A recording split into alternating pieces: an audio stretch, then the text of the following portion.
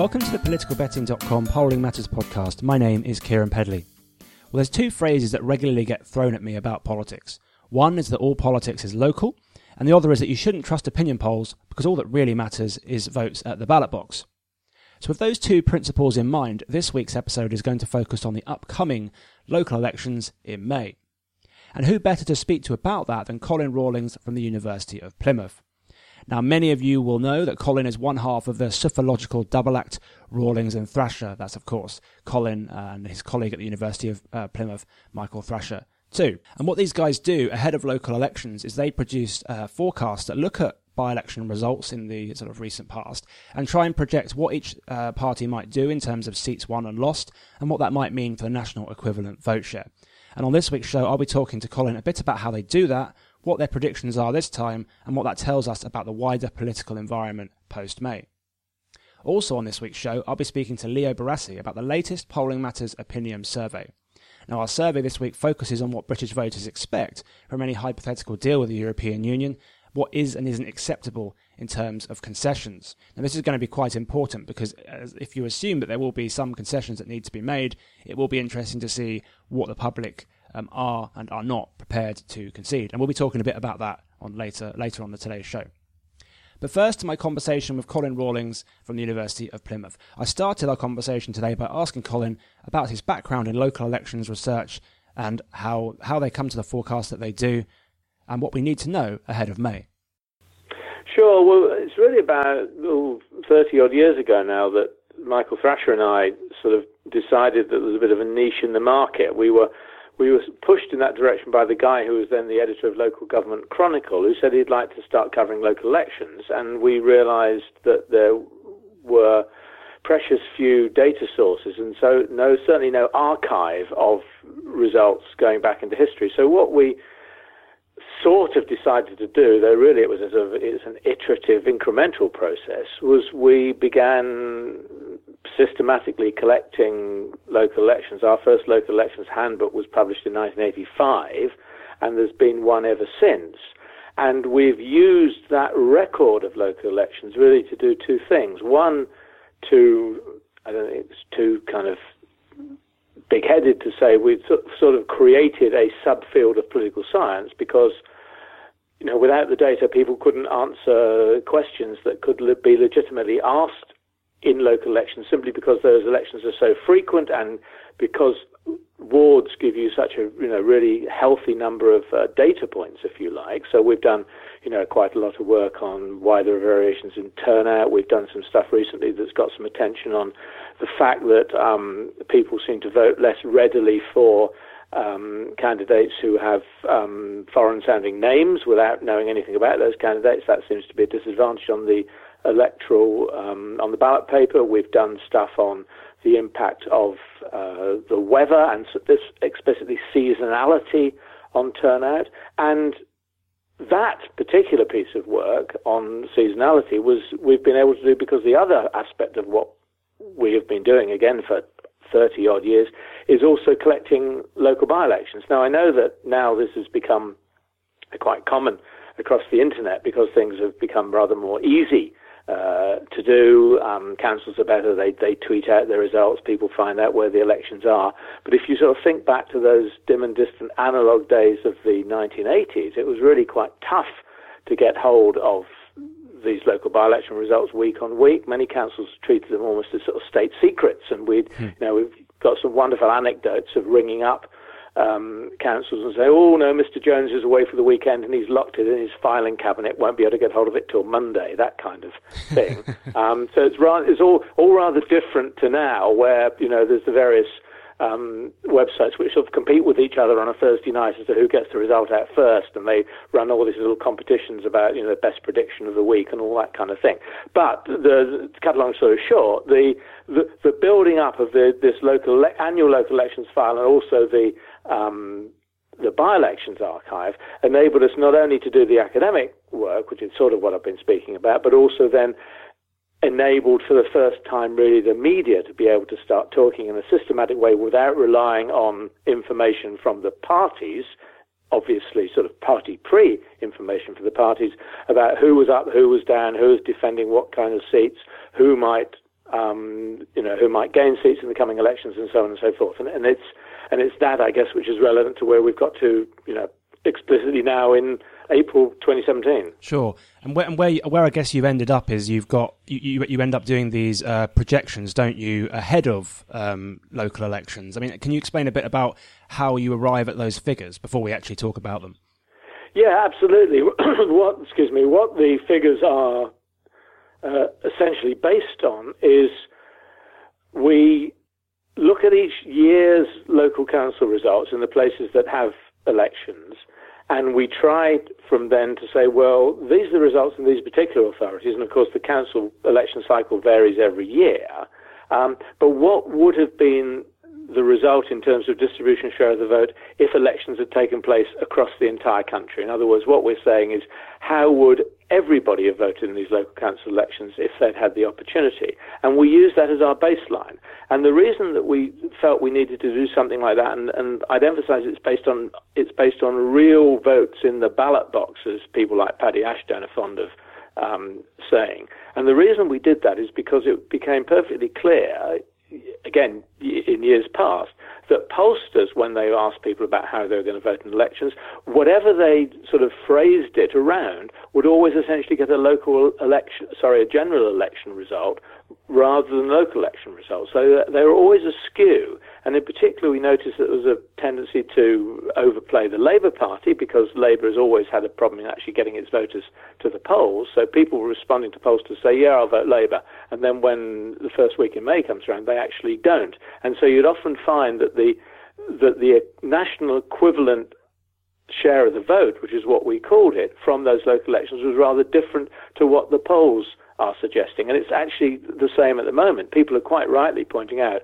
that the Conservatives are doing a whole lot better and Labour rather worse than they were doing 4 years ago when the elections this year were last up in the polls, and that's absolutely right. But in terms of the actual council elections held in 2009, because it was the first year of the UKIP surge, both Labour and the Conservatives actually rather underperformed. And so we are using that 2009 benchmark of what we think was the national equivalent vote at that particular time, and then our week-on-week collection of local by-elections enables us to check how those by-election results compare with the last time that particular ward had an ordinary local election, and we compare the result in that ward with the national equivalent vote for those ordinary local elections in whatever May it was.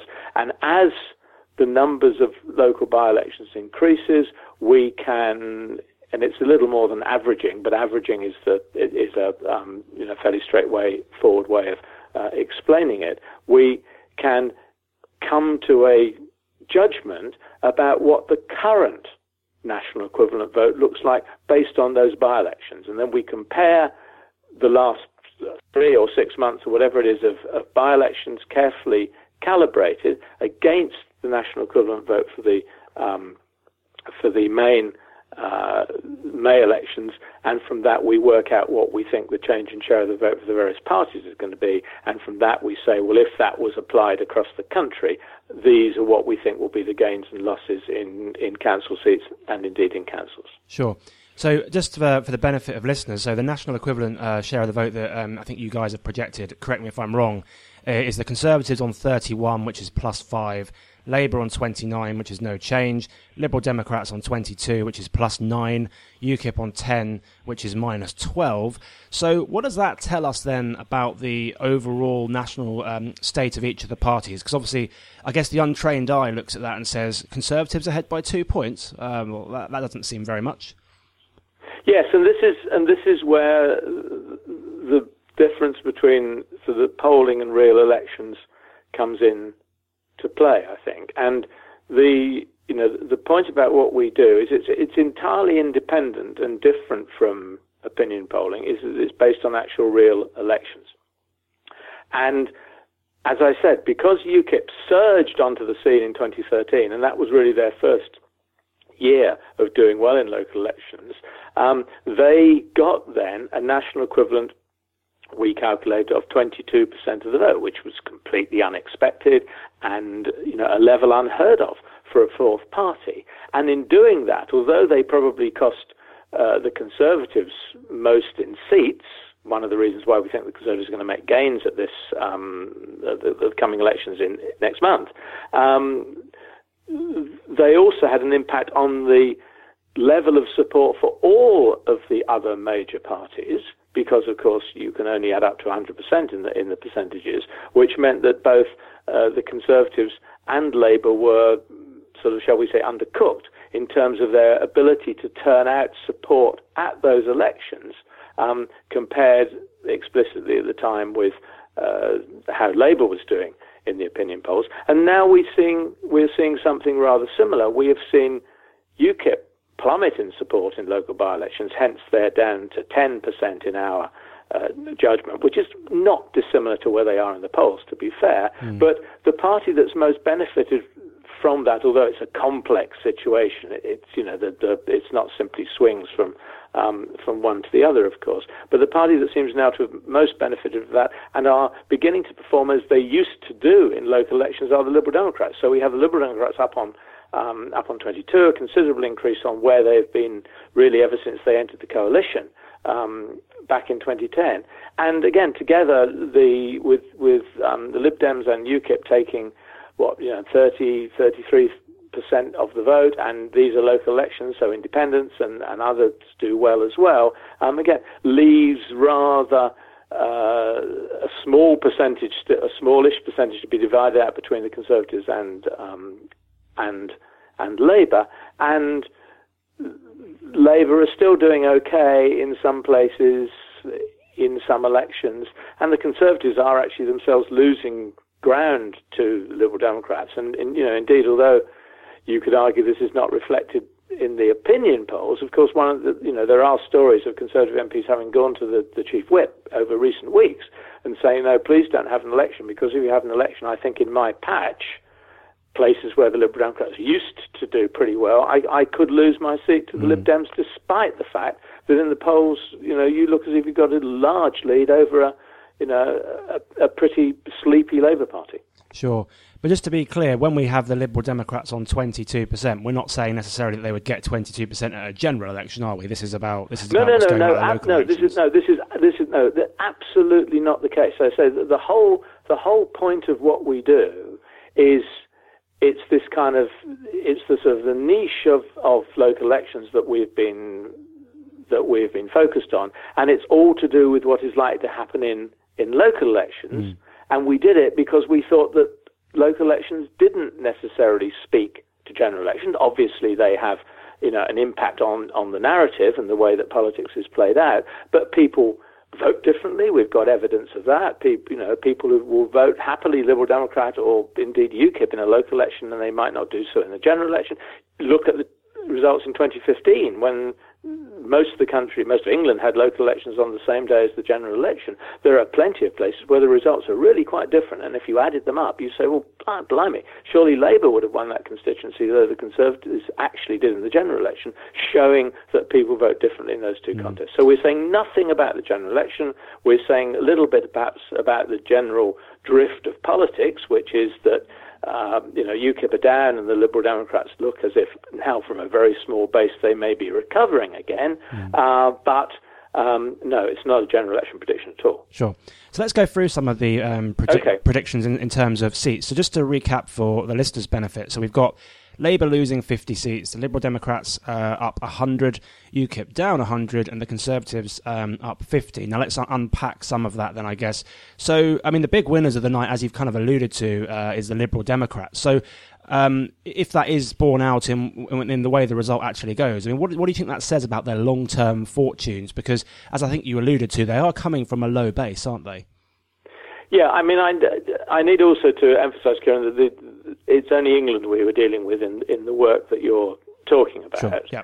And this only went up to the end of March, and we may still revise these figures a little bit because there's still the odd by-election going on. But I don't think we're going to alter the sign before the number for each party. In other words, we expect Conservatives and Lib Dems, yes, to win seats, and Labour and UKIP to lose them. I think, well, It says that, I mean, what has been happening in local by-elections in some places has actually been quite extraordinary, where there have been, increases in Lib Dem share of the vote in the order of 30 or 40% compared with how they were performing the last time they contested their seats. And you can, there are various explanations for this. I guess it's back to their pavement politics, which was really where they began to rise from after the rather acrimonious split merge, we call it, what you will, in the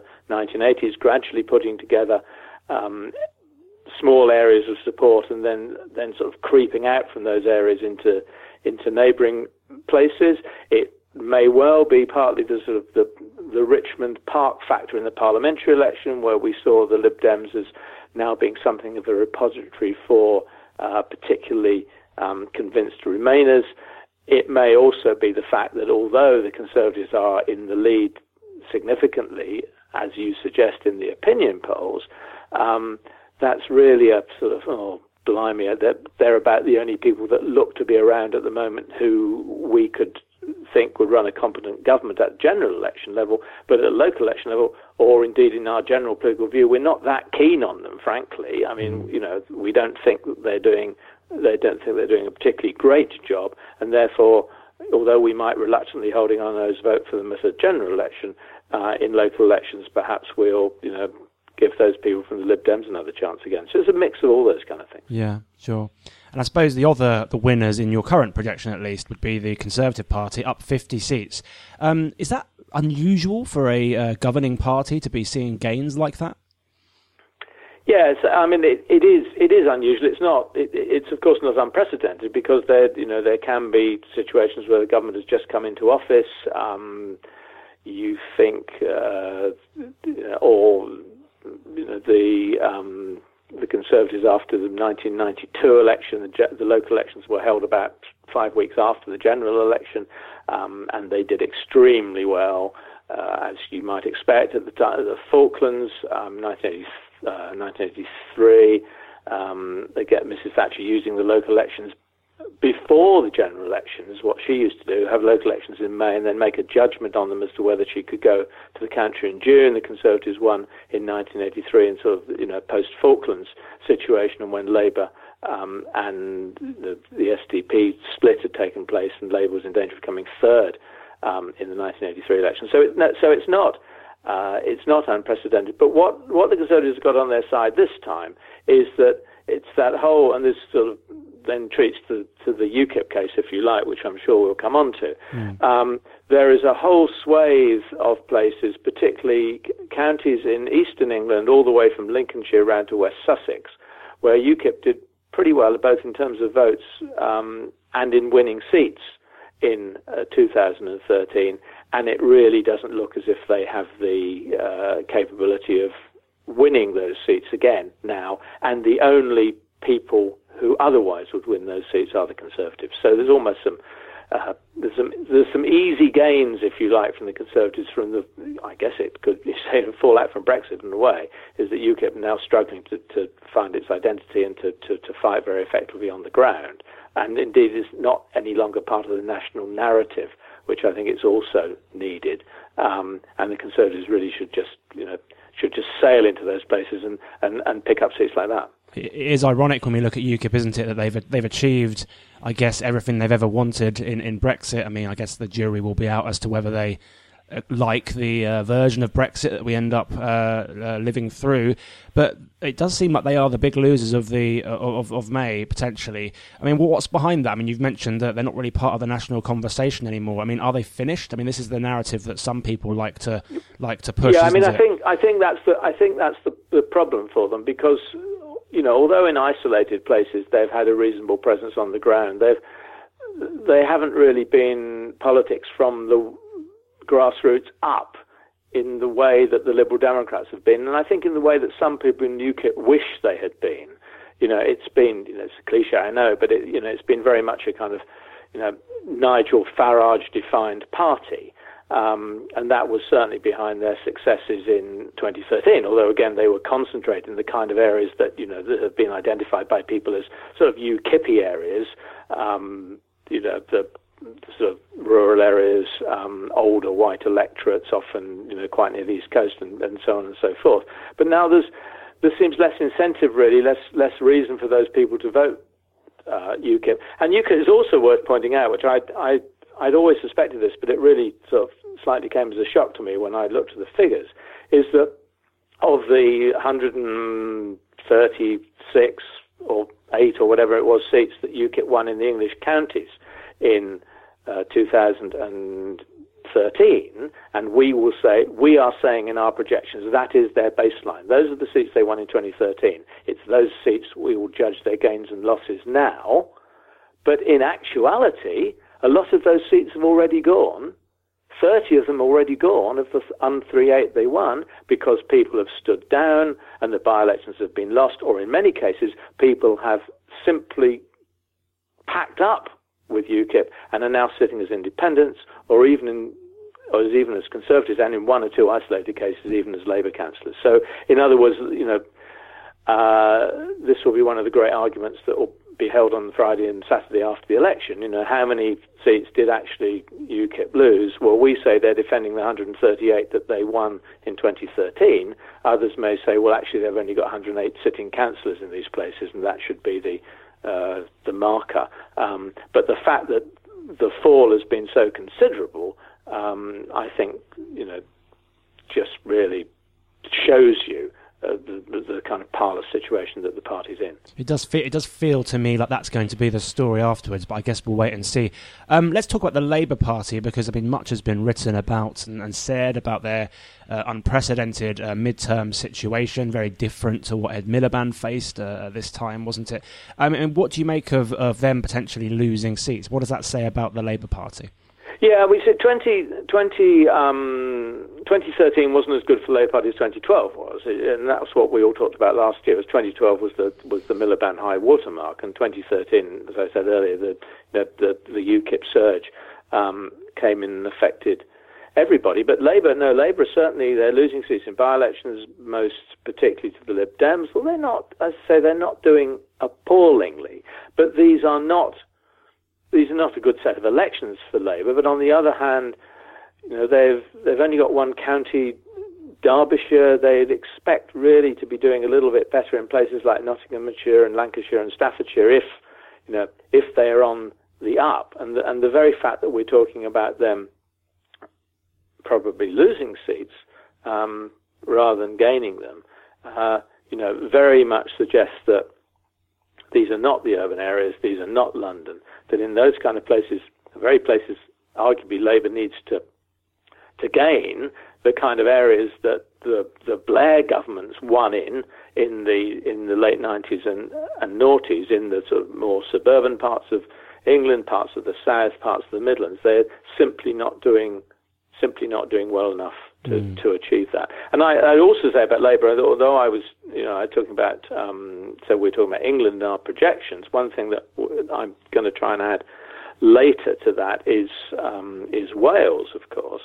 And in Wales, local elections are so complex, aren't they? In Wales, the comparison year is 2012, not 2013, although it's not, because in Anglesey had their elections in 2013, not 2012. But anyway, the basic point is that in Wales, the last time the local elections were fought was actually a high watermark for Labour, and a place where in 2012 UKIP didn't feature on the map. I think they had 2 councillors elected in Wales. What has happened since then? Well, Labour has fallen back in their support in Wales as they have in other parts of the country. This not yet tested at local elections, so we'll be expecting them to lose seats in Wales. We expect perhaps UKIP might do a little bit better than they did 5 years ago in Wales, simply because they were not on the map then, and did reasonably well in the Welsh Assembly elections last year, of course. And then there's Plaid, which always slightly stands on Labour's shoulders in some of the valleys in non-general elections. Labour could be losing to them as well. So that you could almost see, and this is not a prediction, but it's a sort of just a kind of a thought. You could almost see that Labour would lose as many or more seats in Wales than they do in England because of the comparison points.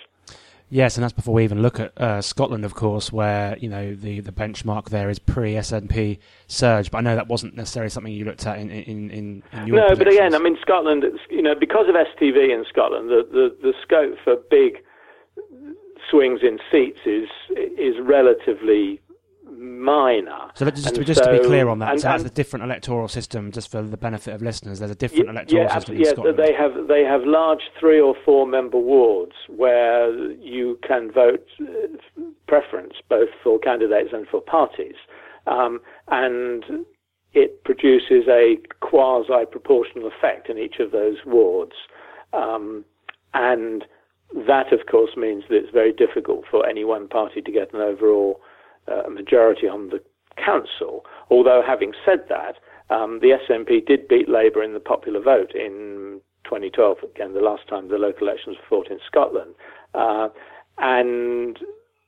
But having done that, Labour nonetheless won 4, it's now 5 councils because of their sort of what were then seen as their very strong heartland areas.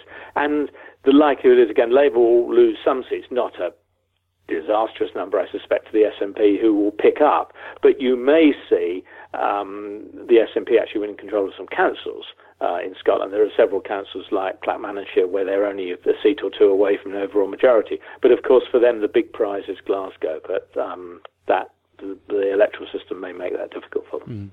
And I guess final question from me. I mean, you mentioned earlier in the episode that obviously local elections are very different beasts to general elections, both in terms of voting behaviour and the types of things that people are talking about. And of course, every council isn't up every time. So what do you think we can learn from local election results, I guess specifically the ones coming up, but more generally as well? And what can we learn from them, and what can that tell us about the wider political landscape? Well, there's a very distinguished pair of academics who sort of studied local government long before we did, John Stewart and George Jones, who used to get very cross with us in the early days by saying, these are local elections, right? And they were right in a way. You always can identify councils that will go against the national swing because there's some issue over parking or some planning controversy or whatever it might happen to be. And those issues are sufficiently salient in that locality that they determine how people vote, and it's got nothing to do with the national trend. But on the whole, local elections do not predict what is going to happen at a general election, but they do show the way in which the tide is moving for the different parties. And that's why the Conservatives, they're in government, they can kind of brush off whatever happens, and they're also very successful at doing that. But I think for the other 3 major parties in England, for Labour, the Lib Dems and UKIP, what these local elections will show, they'll show the flow of the tide, and it will be the flow of the tide, if it's negative as it looks likely to be, that will worry people in Labour yet further. If it's positive as it looks likely to be for the Liberal Democrats, that will give them encouragement that they are now bouncing back off the bottom, and there is a role from them, again, building from the local level as they did 30 years ago, and it will reignite the kind of conversations you were talking about earlier as far as UKIP is concerned, to say, what is the point of UKIP if they do as badly as we think they might? Colin Rawlings, thank you very much for your time. Thanks, Kieran. So that was Colin Rawlings there from the University of Plymouth. A big thanks to him for his insight into the local elections that are coming up in May. Certainly seems like the Liberal Democrats revival is on course, the hashtag LibDem fightback, but I guess we'll see in May if that really does manifest itself in the local elections. Now, for the second part of the podcast, the final sort of 10 minutes or so, I'm joined by fellow podcaster Leo Barassi to go through the latest Polling Matters Opinion survey. Leo, welcome to the show again. Hi, Kieran. So we had our first test with Rob last week on Skype, which seemed to go well. Hopefully this does too. So let's move on to this week's Polling Matters Opinion poll. As I mentioned at the beginning of the broadcast, one of the things that we've been interested in this week is looking at the compromises that people are prepared to make for Brexit. And one of the ways that we did that was we asked a nationally representative survey, in your opinion, if the following were consequences of the UK leaving the EU in practice, would Brexit still be worth it, or not. And we gave them a series of 9 statements. I won't read them all out, but they were around issues like more money for the NHS, the idea of a recession, Britain no longer have access to the single market, immigration, human rights, courts, financial contributions to the budget, also Ireland and Scotland issues as well. And we asked simply, would Brexit be worth it on a 5-point scale? So definitely or probably still worth it, definitely or probably not, and then obviously don't know. And the idea behind this survey was not necessarily to show that people are turning against it or what would definitely reverse the referendum result in a second referendum, but really just to get a good indication as to what are the issues that matter. And I guess I'll call out some of the key results here, Leo, and get your reaction. So I think the simplest way to do this is to sort of look at what do people think would mean that Brexit was not worth it. And the top ones might surprise you. So the number one, 60% saying that Brexit would not be worth it if this happened, was the UK government continues to make financial contributions to the EU budget. Now, there were a number of other issues that were close to this. So 58% said that Brexit would not be worth it if EU courts continued to have jurisdiction over some UK laws. 56% said Brexit would not be worth it if there was no significant reduction in EU immigration into the UK. 55% said not worth it if there was a recession with significant job losses. And 54% said it would not be worth it if there was no extra money for the NHS or other public services. So those were the measures that got a majority of Brits saying, Brexit would no longer be worth it in those instances. And there were 4 other statements that we'll come to later which did not get a majority say that. But before we go into that, Leo, just wanted to get your reaction on some of those numbers. I think if you'd asked me a year ago what I would have said was going to be the number one if Britain did vote to leave, it would have been very much immigration. So in a way, perhaps it's surprising to me that it hasn't come out higher. But on the other hand, I think what this is reflecting is the issue that's beginning to develop of the UK potentially having to pay some kind of exit fee or make some kind of ongoing contribution. And I think it's just worth sort of pausing on the wording that this is talking about continues to make financial contributions to the EU budget, which I suspect it would be a bit different if the government is able to phrase it as makes a one-off paying the bill kind of thing. There's something about the ongoingness of contributions that I could see people seeing that as just unfair. We've left a club. Why do we have to carry on paying for its running? So I suspect there might be something to do with how exactly that is presented by the government. Yes, I mean, it struck me, that struck me as well, that immigration didn't necessarily come out as the overwhelmingly most important. But this issue around court jurisdiction over UK laws is interesting as well, isn't it? Although I do wonder sometimes how much in practice people are really going to get animated about that. Although I suppose some Conservative backbenchers will, won't they? Yeah, and I mean it's a tough one because it's going to be insanely complicated when there starts being question of quality of goods and regulation of products and so on. So I mean that's going to be insanely difficult to get out of entirely. But again, it feels like it's sort of in the same category as what I was just saying about the ongoing contributions, that I could really see a lot of people feeling, and a strong argument developing around it, of we've left the club, why are we still subject to the rules? So it's a simple and quite quite a logically clear, powerful argument to argue against it with the complexities and the subtleties of trade rules isn't going to be easy to do. On the rules of the club, I mean, the financial payment thing is interesting, as you mentioned.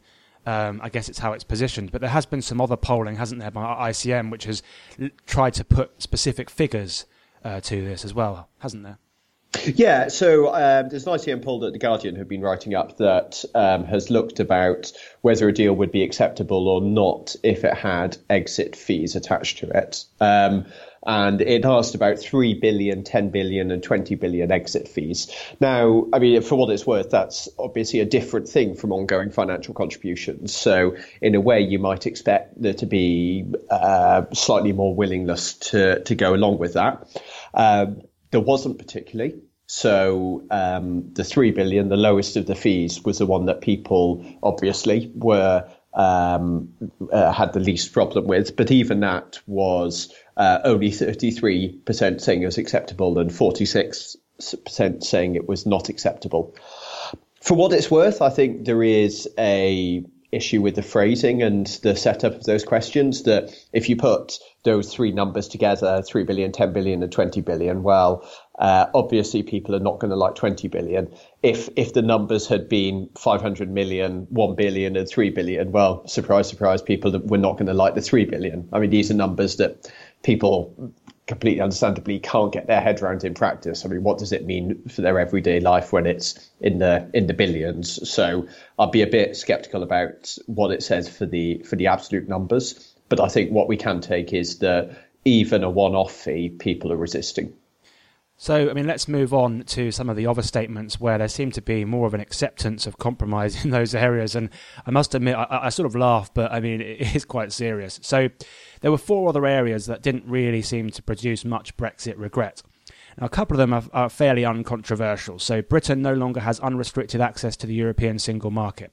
40% said Brexit would still be worth it if that was the case. 42% said it wouldn't. So, divisive but not strong opposition, like there were with those other statements that I mentioned. Likewise, the government does not repeal the Human Rights Act. Now, that is something that will certainly get elements of the right-wing press quite animated and elements of the Conservative Party quite animated, so it's still relevant. But 35% said Brexit would be worth it if that was the case. 37% said it would not be. But the ones that really jumped out at me were related to Ireland and Scotland. So 32% said if there was a hard border constructed between the Republic of Ireland and Northern Ireland, 32% said Brexit would be worth it. 42% said not worth it. So not a ringing, I mean, okay, opposition, sure, but not a ringing sort of concern there, not a majority saying that Brexit would no longer be worth it under those circumstances. But the really striking finding was related to Scotland. 44% said that Brexit would still be worth it if Scotland was to vote for independence from the United Kingdom. 35% said it would not be. So the only statement in our 9 statements that has a net positive, if you like, or a net plus is the issue of Scottish independence. For unionists, that will be really worrying, won't it? Yeah, I think what we are beginning to see with that Scotland's figure there is the development of a feeling, probably particularly amongst Remainers, and I think amongst Leavers, and I think this is borne out by the crosstabs in England, that Scotland is just beginning to get a bit tiresome with its demands for independence. So just to interject there briefly, to put numbers to that, 69% of Leave voters say that Brexit would still be worth it if Scotland voted for independence. Only 14% said it wouldn't. And 60% of Conservative voters stay the same. So I guess any Scottish nationalists that listen to this, I don't know if they do, but if they do, that will only add weight to their argument that, frankly, the Conservative England doesn't really care about Scotland. Yeah, and it would be a cynical but perhaps ultimately successful play on the SNP and Sturgeon's part if they started thinking about ways to further antagonise the Conservative right, who might increasingly feel that it would be a perfectly reasonable thing for Theresa May to do to let the Scots leave because they're just finding them a pain. Yeah. On the issue of compromise, trying to bring this all together, I mean, I guess one of the things that this poll does is give us a bit of a taster for what really is motivating people and what isn't. But we also tested a hypothetical deal, and we should caveat with this that we have no idea if this is the deal that will be delivered, but it's still interesting to try and bring this together. Now, what we did was we asked people to imagine that the Brexit process concludes with the following deal for relations between the UK and the EU. Britain now has full control over immigration policy. Britain has enough access to the European single market to avoid a major economic shock from leaving. Britain continues to pay money into the EU budget. Britain continues to contribute staff and funding to Europol and to take part in EU-wide research. And we essentially asked whether that deal was acceptable or not on a 5-point scale. And what we found was that 57% said the deal was acceptable, 29% said that it wasn't. Now, I should stress that on the acceptable point, 11% said it was completely acceptable, whereas 46% said it was mostly acceptable. However, that still is relevant because 18% said it was mostly unacceptable and 11% said it was completely unacceptable. So the mostly versus completely is probably relevant there to how people are answering that question. But it does seem to suggest that when you put all this together, there is a degree of pragmatism about the British public and how they view this. Yeah, and it's worth adding to that even in that, 54% of leavers were saying that the deal was acceptable. So I mean, this is really interesting, but I mean, it's one of the interesting things about it is that this has just contradicted, or this contradicts the questions that we were just looking at. So we just saw that. What was it? 60% think that Brexit wouldn't be worth it if the UK paid contributions to the EU budget. Well, here we have a deal in which Britain's paying contributions to the EU budget, and we're getting a comfortable majority saying that they think that the deal would be acceptable. So there's clearly a lot of packaging that can be done here, that you can take any of these things in isolation and people will say that they're totally unacceptable. So if the deal is utterly framed around, well, Britain is paying to the EU and we've left and that's sort of front and centre and what people hear about it, well, it seems like it's unacceptable. But if that can be contextualised along with what else the UK is getting out of it, then it seems that even those numbers that made it look like essentially, I mean, it seems inevitable that the UK is going to have to pay something. And given that we've just seen that most people think that's unacceptable, you might think that that means that any kind of deal is totally unacceptable. Well, what we're seeing here is if you package it up along with the other things that people are looking for, then you can swing a majority behind it. But it's a difficult balancing act to package those up in the ways that people are hearing the benefits along with the costs. And I suppose there's a couple of practicalities that go into all of this. One is, how does the Conservative press react to some of these the blow by blow of the Brexit negotiations? We've already seen the stuff about Spain in the last week. I mean, we let's hope we haven't got 2 years of that coming. So that's obviously going to be the prism through which many of the public view the Brexit deal in the end. Having said that, if the Prime Minister comes to Parliament with a deal, it's quite hard it would take a lot of guts for Parliament to reject it, wouldn't it? So I mean, I guess practically speaking, yes, the court of public opinion will be important, but Theresa May still feels like she's in the driving seat to bring something to Parliament and to get that passed. Yeah, I mean, that sort of feels instinctively right. I suppose a cautionary tale is Cameron's renegotiation of Britain's membership, supposedly ahead of the referendum, which was something that was sort of analogous to this in that it was a compromise deal that brought some things that were in the direction of what Leavers wanted, whilst giving ground on some others. He might reasonably have expected to come back and people will say, well, we were kind of on the fence and this is a good deal that improves things, so let's go with it. Well, he didn't get that. I mean, perhaps Theresa May shouldn't be so confident that she won't get the same treatment if she came back with this kind of compromise. Yeah, certainly high stakes in the next couple of years. Leo Barassi, thanks for your time. Thank you. So that was fellow podcaster Leo Barassi. As ever, big thanks to Leo for his help. And you may be getting used to Leo a bit more in the next couple of weeks. I'm off on my holidays, going to South Africa, actually, on safari, which should be a lot of fun. So I won't be around for the next 2 weeks of Polling Matters.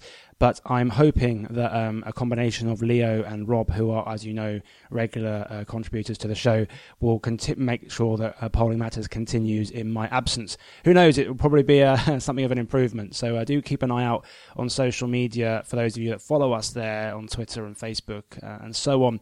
And we'll be making announcements about what's going to be going on for Polling Matters over the Easter period during that time. But that is all we've got time for this week's politicalbetting.com Polling Matters podcast. Hope you enjoyed this week's show. The music you're about to hear is Happy Days by Ian Holmes, licensed under a Creative Commons. And as mentioned, I'll be off for the next couple of weeks, but you'll be in safe hands with Leo and Rob in that time. So as ever, if you like what you hear, please do share episodes on social media, whether that's LinkedIn, Twitter, Facebook. Tell your friends about us. Really, anything you can do to help get our name out there really helps. But that's all we've got time for, as I've mentioned. So thanks as ever for listening, and see you in a couple of weeks.